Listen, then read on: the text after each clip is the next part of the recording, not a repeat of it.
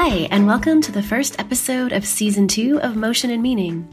I'm your host, Val Head, and we're going to be doing things just a little bit differently this season. In our first season, my co-host Kenneth Bowles and I talked a lot about the theory and principles behind why animation can be such a powerful design tool. We recorded 10 episodes that dig into the why and how of using animation in interfaces. If you haven't already listened to Season 1, I highly recommend checking it out. This season, however, is about putting animation into practice, and I've lined up some really wonderful guests to share their stories of how they get animation done in their own work. Unfortunately, though, Kenneth won't be joining us this season. He's a bit busy researching a new book and some other things, but we might have him on as a guest later in the season. My guest for this episode is Rebecca Usai, who I got to chat with over Skype a couple of weeks after we finally got to meet in person. You might recognize Rebecca's name from her Medium article UX Choreography, or the South by Southwest talk by the same name. Rebecca is currently a UX design director at RGA Chicago, where she and her team work to translate their clients' brand personality and values into the interfaces they design. And of course, animation is one of the ways they accomplish that. We started out our chat by talking about process. More specifically, where in the design process she and her team start thinking about animation. It's something that's on our minds from the start. Often what happens at the beginning of any project is our creative team, when we get a brief from our client, will also get any of their existing assets and their brand guidelines. And the very first step is immersing ourselves in who that brand is and where they want to be next and what our role is going to be in helping them transition, if that's their intent, away from their current language and mindset to something that they want to become. So often at the start of projects, there's a lot of creative exploration going on across each of our disciplines. Visual design is going through exercises for mood boards on color and typography and imagery. Copy is thinking through the appropriate way to evoke the tone of voice and talk to consumers. And a lot of times I feed off of a lot of what they're doing. I get inspired by a lot of the key words and patterns that I'm seeing throughout their process. And I already start to think how that might translate into a brand's behavior. Like one thing I always tell people to think about when it comes to motion is if a brand were to speak to you, like what would it say? How would it talk to you? Think about if a brand were to move, what would it feel like? So right off the bat, we may not necessarily be doing any motion design, but as we're thinking through design objectives for the different wireframes and main sections of the app, the site, or whatever digital experience it may be that we're creating, I'm already starting to think through like the transitions that I may see, and I'm jotting them down, and maybe we're doing some light prototyping for some of them.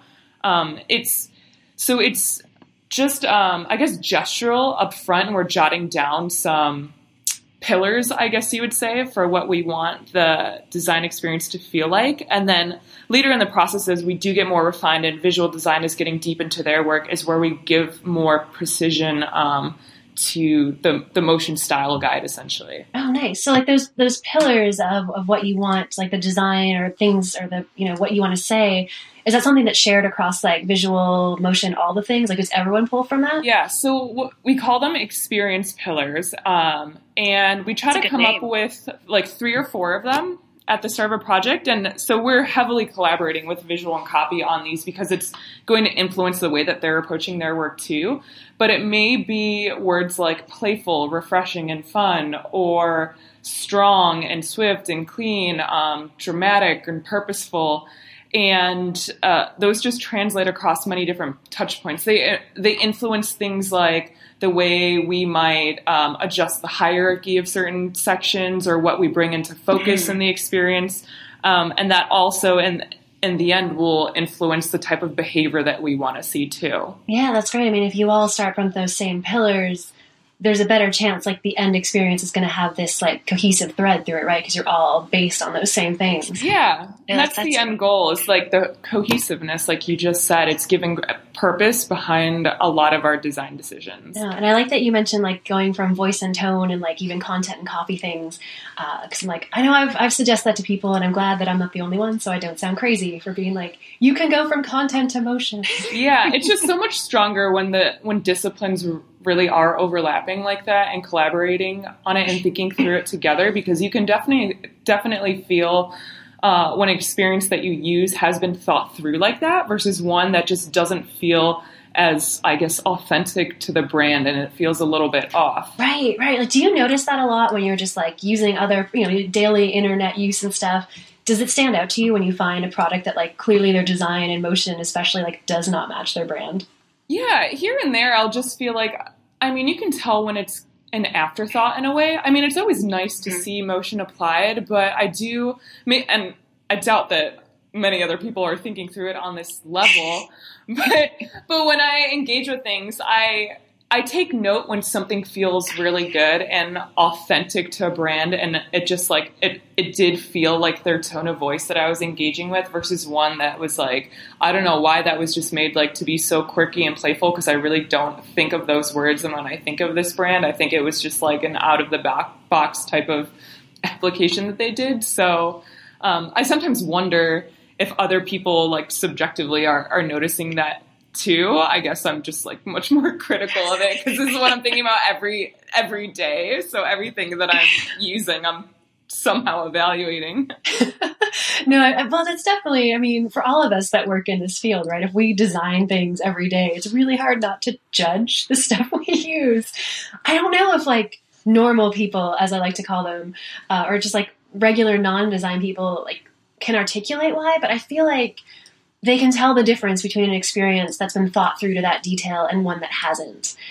Like, you can, even if you can't point out to why, you just know that like that felt better or seemed better. Like that's my hope anyways. And I feel like there's indication that's true, but yeah, it does feel a little weird when you're like, I'm judging everything. I know. Yeah, totally. And it's often funny when I do hear people comment on it and they are like normal people, as they say, or non-designers, it like immediately grabs my attention. I'm like, oh really? Like, why do you say that? Cause I want to hear your thoughts, like a non-designer evaluating it and like how, and like what it meant to you and how you felt. So like instant research mode. You're like, wait, let me get my notebook. Why did you say that?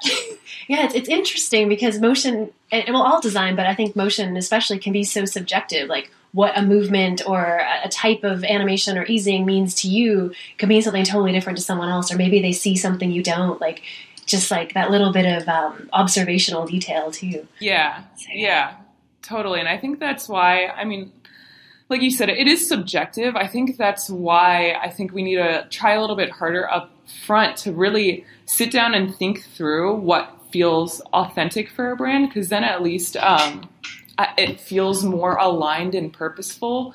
Some may agree more than others when like thinking through those keywords and what it should feel like. But at least like giving more thought to it can hopefully like give it more purpose. Right. And like having those in the beginning gives you more structure to base things on later. Like if you're having a discussion like further into the project, like, oh, I don't like that easing. You're like, well, we said playful was one of our experience pillars, so that's why it makes sense. If you can have more meaningful discussion, like someone could argue like it doesn't make sense because it's not playful enough, or like you have that basis, which I think is a really smart way to approach it. So you don't get into that like, I like it, I don't like it, and then you're like, well, what do we do? Yeah, you're totally right. And it gets increasingly important, even especially when you're on projects that may be like really long term and you find yourself gravitating more and more away from like your original vision for it as you go. So it is a tool to help your team stay in line and use the same type of keywords and communication and mindset. It also helps with your client too. As with anything in our design work, having that point of view up front and really getting your client on board to help envision that experience too that you're trying to strive to create also will help you articulate your design decisions to them, and they'll totally understand why you did what you did and when something doesn't feel as appropriate too. So it's really a means is just in communication across the board. Right. It's so many of like, I don't know, the problems and struggles of design or web design or any design comes down to like communicating with the people you're working with, which is both a great and also sometimes the most difficult part of like getting our jobs done. Do you make motion style guides for your clients? Like, since you're kind of like in more of an agency model where you're like creating a project for a client and then I guess there's like a handoff at some point. It's not like a product you're working on constantly. Do you still use style guides in that sense? Yes, but it totally depends on the type of project. So sometimes we'll do the development in-house too. Other times our clients will have their own team and we're really just providing the design work and they're the ones creating it in the end. So it's been mixed. Like on one large systematic redesign that we did last year, we created a motion style guide because we wanted to make it extra clear and easy for the team that was going to be building it in the end because they weren't working hand in hand with us. So what we tried to do with that style guide, and I feel like this is still a learning process. Like we learned a lot from doing this our first time as to how we might approach it down the road. But we tried to create like a sampling of interactions across this whole experience. We had like a section for global elements, things like navigation and accordions and overlays and tooltips. And we would show them like some examples and provide like a little snippet of a video recording of a prototype and then document things like the type of easing that was applied, opacity, position change. And even before diving into those prototypes, like we had a little bit of a setup. A lot of like what we were talking about up front, like our point of view of how we want the motion to feel like, the easing that should be used across the board, when you should use opacity change or position change and why.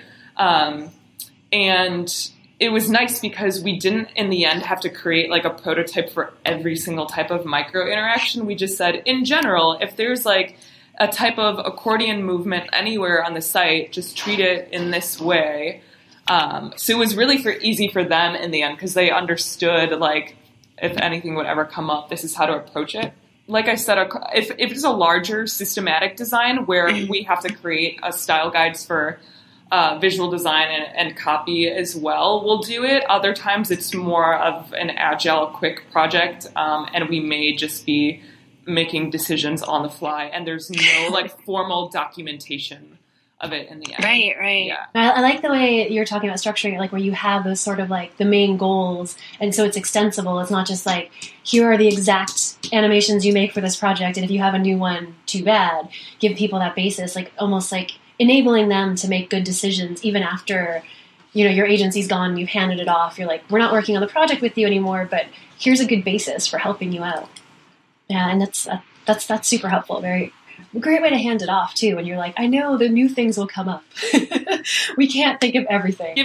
Making them best equipped for anything that might come up long term. Because like the design also just doesn't end there. You know that this site and experience will continue to evolve down the road probably, but this will still be a tool for them long term.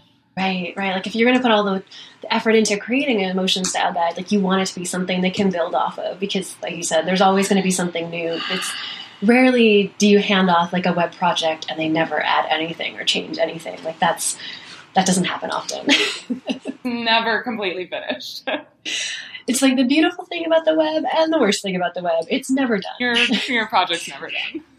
Yeah, like it never ends. But also you're like, but I can fix anything. If there's a mistake, I can go back and fix it. I know, totally. I'm still going to be reviewing this, even though I'm like technically not on this project anymore. I'm going to still be looking out for all that stuff. You mentioned that you put in like little like videos and bits of prototypes. What kind of tools do you and your team use for prototyping when you're like coming up with these ideas for clients or for their style guides? Sure. So again, I think it's a little bit of a mixed bag, and it's all dependent on, I guess, what the purpose of the prototype is, whether it's just to have a proof of concept to your client so that they understand what you're trying to get at and how something works, versus creating that more refined like motion style guide and language.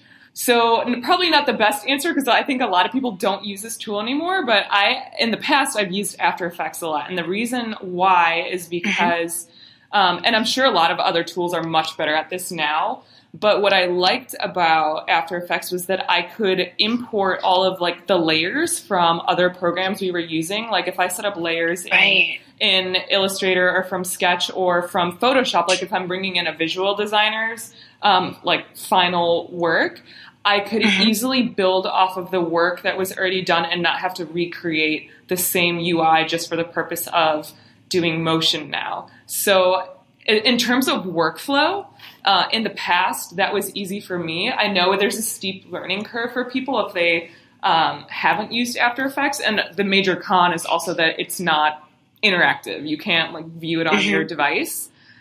So for the motion style guide, for example, when we were handing off prototypes, it worked fine in that respect because we were just handing off recordings of different interactions and scenarios. But there have been times where if you are trying to sell in a concept to your client, it's best to have them experience that on their phone and like get excited about that. So that's when other programs like I've dabbled in things like Pixate. I think Proto.io and Flinto do a little bit of this too, but small micro interactions that you can prototype and look at on device. Those are great if you're just focusing on like a couple of them. I found it to be a lot of work if you're trying to do a lot of them across the board. And I guess sometimes I also have to take into account, are we also trying to show, I guess, a bunch of like user flows for something? And so InVision, for example, they don't have motion prototyping right now, but I know they're working on it. But sometimes it's in the works, apparently. I know it's in the works and it looks awesome. And so I'm hoping this is going to be like the gold star because my ideal tool is something that pulls together not only like screen to screen transitions so that you can go through a really robust flow, but also give the precision to transitions that aren't out of the box, like swipe left and from the bottom. Because that's like my pet peeve about it now. I'm like, if only InVision had the ability to also do all of the tiny like component based transitions that you can control and not just like the single page at a time. Like I said, the end goal of this is it just to do some quick iteration and see like what's feeling right? Or is it to get really meticulous around the behaviors in the end? Right. Like you almost need, like I feel like you almost need two kind of tools, right? One, you can work in really quickly and be like, is this even a good idea? Should we even do this? And then one where you can be really refine it and be like, this is exactly what it should look like or what it should feel like. And, you're right. There's no perfect tool for it yet, I don't think. But I also have high hopes for the InVision solution because the little sneak peeks I've seen of it look really amazing. And they're already so good at like that kind of like other prototyping and like page to page transitions like this. So many people are using it for that already. If they could add some really good micro interaction motion, I think it would take off very well. Yeah, and they're already thinking through like now. What I love about it now is, so I work in Sketch primarily for wires, and it already syncs with Sketch. So like every time I make updates to my file, it's automatically syncing with InVision. So it would be even more amazing if even on like the layer level, if like I could just switch between the tools without a hitch. 'Cause that's like the biggest barrier right now with a lot of these is like, I don't want to do work over again and waste time recreating things and stuff. So what is the easiest way to bridge that gap between them? Right. Like you're trying to, when you're prototyping, you're exploring something because you want to get to a solution faster. Like you want to know before you build it. So if making the prototype is just as much work as building it or anyway, even close to that, it's like, it kind of defeats the purpose. Yeah, it's tough though. I mean, there's so many prototyping tools out there and I feel like none of them are exactly right yet, or at least not for me. Like I've been using Framer a lot lately, which is super powerful and awesome. Also has that great Sketch integration, which like if it didn't have that, I wouldn't be able to use it because those designs get updated, you know, and then you don't want to have to rebuild your entire prototype. I love the import button. Saved me so much time. Within the past 3 years, I mean, it's really amazing to see how far a lot of these have come, because I remember 3 years ago, there really like wasn't anything before there was even Sketch, and we were working in like Illustrator and InDesign for wires, and After Effects was really the only motion prototyping option at that time, it felt like. I feel like a lot of these new tools are iterating so quickly based on what they know users want and need. So like I have full faith that in the future soon there will be tools that are like getting at this whole idea of bridging that gap and improving that whole workflow. And there's so many of them now. So I'm hopeful. Yeah, I feel like there's so many, and I'm also hopeful that like there's so many in this space, like someone is going to come up with a really good way to do it. They'll come out as like the leader, and then we will have gotten this better solution that we are kind of like crossing our fingers and hoping will happen soon. The one we actually like really want. Not only that, like, I mean, the fact that there's so many tools is like a blessing and a curse right now, because everyone is experimenting with different ones, which is awesome. But at least what I've experienced, like in our agency, for example, it's hard to find a standard tool that most people know and that we can all use, because I feel like it always comes down to the scenario where we're so strapped for time on projects, and we all are so eager to learn these. And then you also have to weigh it with like the timeline that you realistically have. And if down the road it just becomes a little bit more standardized in the types of things that we're using, because some of them are much easier to use, then hopefully it'll help, because it will become a more integrated part of our process, because they're all just so easy to use at that point, and everybody has gone over the learning curve and isn't, I guess, intimidated in a way to start to teach themselves a new tool in the middle of a project. Right, because that's a scary thing. If you're like, oh, I need to prototype something. Oh, here's a new tool that just came out yesterday. Like, that is risky in the middle of a project to try something brand new. I know, yeah, because you'll have a scenario where it's like, oh my God, this review is a couple days away, and I would love to have something ready by then, and I know this tool would be amazing for that, but I'm not confident that I can like get to that fidelity that we need. So it's always like weighing, like, what can I realistically do? Can I take this on? Because I want it to be like this amazing thing, but hopefully, like, I know enough to make it that good. Yeah, it's all a little bit of like, I don't know, almost a bit of a gamble sometimes. You're like, I think I can do it. I hope I can do it in time. So when do you typically like present animation ideas? Like, do you present like prototypes for specific animation ideas to clients? Do you only present internally, or do you do both at different times? Both at different times. I mean, we'll always have internals before client reviews, which will happen like every other week or so if it's like a long-term, like systematic project. And we'll usually be focused on batches of an experience at a time, like certain sections of a site or an app. And within those, if there are some key components of that section that are really core to that brand experience, it is worth it at that point to dive a little bit deeper, maybe do some prototyping around it to get our client excited about it and to understand it better. And that's where it's really more, it's like the low fidelity prototyping. So we'll caveat it. We're like, what we're showing you here is just the mechanics on how you might envision something like this behaving. And you know in the back of your mind that like you're going to refine this down the road once visual comes in and they help work through it together. Because stuff might change when they're brought in. When you have wires and are working with a visual designer, like their job is also to interpret that in a way that maybe is better than what you had started, and they might have a different way of working through it, and you build off of that too. So like we were talking about, like that's when the prototypes that are like fast and easy and can get that proof of concept across are valuable, and we'll show a lot of that early on to our client. And then once we have the more refined experience down the road is where we'll put some more time around it and precision and start to set more of those concrete rules like I was talking about in the Motion Style Guide, that will give a holistic view as to say like, okay, now that we have our visual language totally set and you can see it applied, you can start to imagine like the feeling of playful and refreshing and fun coming in, or strong and swift and clean, and articulate it that way. Yeah, like you have to try out a few things before you figure out exactly how you're going to express that. You can't just jump right into like this high fidelity, like, here's exactly what you said. It's not like a checkbox. You're like, you said you are playful and strong. Therefore, you will use this easing curve on all of your things. Like, it's never a one-to-one like that. It's still a lot of iteration. Like, I mean, you have those keywords and you're inspired by them, but it'll take some time and a couple different iterations of that too, of interpreting like what that might feel like in the UI. Before you even find something that you want to move forward with and start to like apply across the board. Yeah, like all design, it's more art than science, I guess. It's like, you know, there's no one path, but I think that's what makes it really interesting. It's like every time, even if you had a client with like similar experience pillars, you still will come to a different conclusion. You still have that whole discovery process and that design process to come up with something different in the end. Like you said, it's the fun part about it too. Like we have different ways of approaching the whole creative process, but it's been different. Like every project I've been on, I still don't have one totally right way of doing it. All I know is like up front, get inspired by the brand that you're going to work with, see how the client reacts to it, see where you should spend your focus on this, and then we kind of just adapt on the fly, I guess. No, I love it.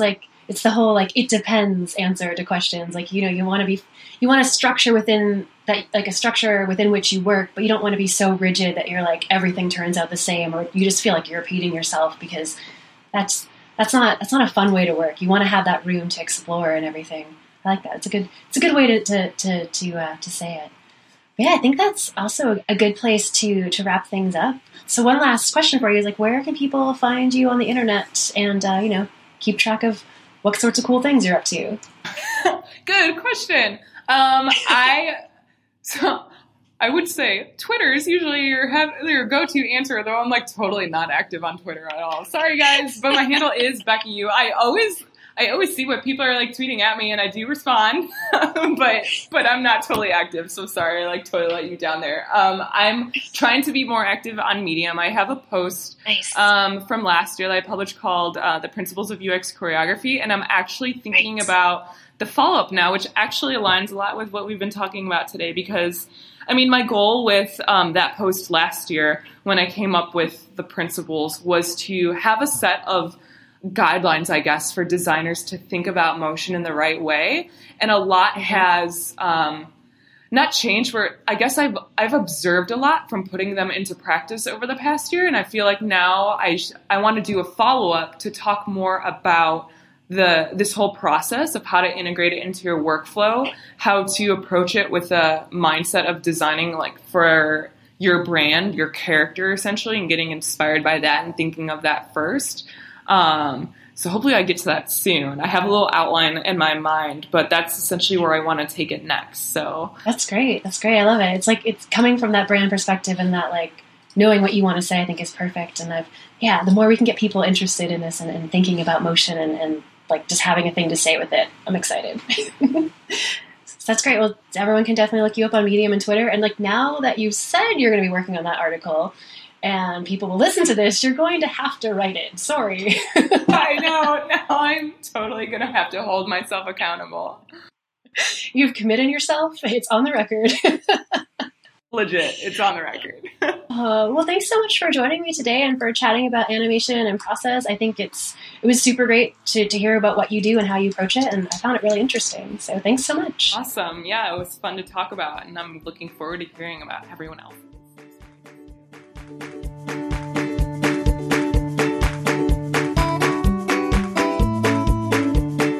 To find out more about Rebecca, be sure to follow her on Twitter and Medium. You can find her on both those sites as Becca_U, and I'll also link them both in the show notes. If you want to learn more about how to make animation a part of your own process, I just published a book called Designing Interface Animation that covers all of that and more. You can find the book at designinginterfaceanimation.com or on Rosenfeld Media's site. You've been listening to Season 2, Episode 1 of Motion and Meaning with me, Val Head. You can find out more about the show at motionandmeaning.io, as well as listen to all of last season's episodes with me and Kenneth Bowles. You can find the episodes both there on the site and on iTunes. I'd love to hear your feedback on Twitter. You can find us there at @motionmeaning.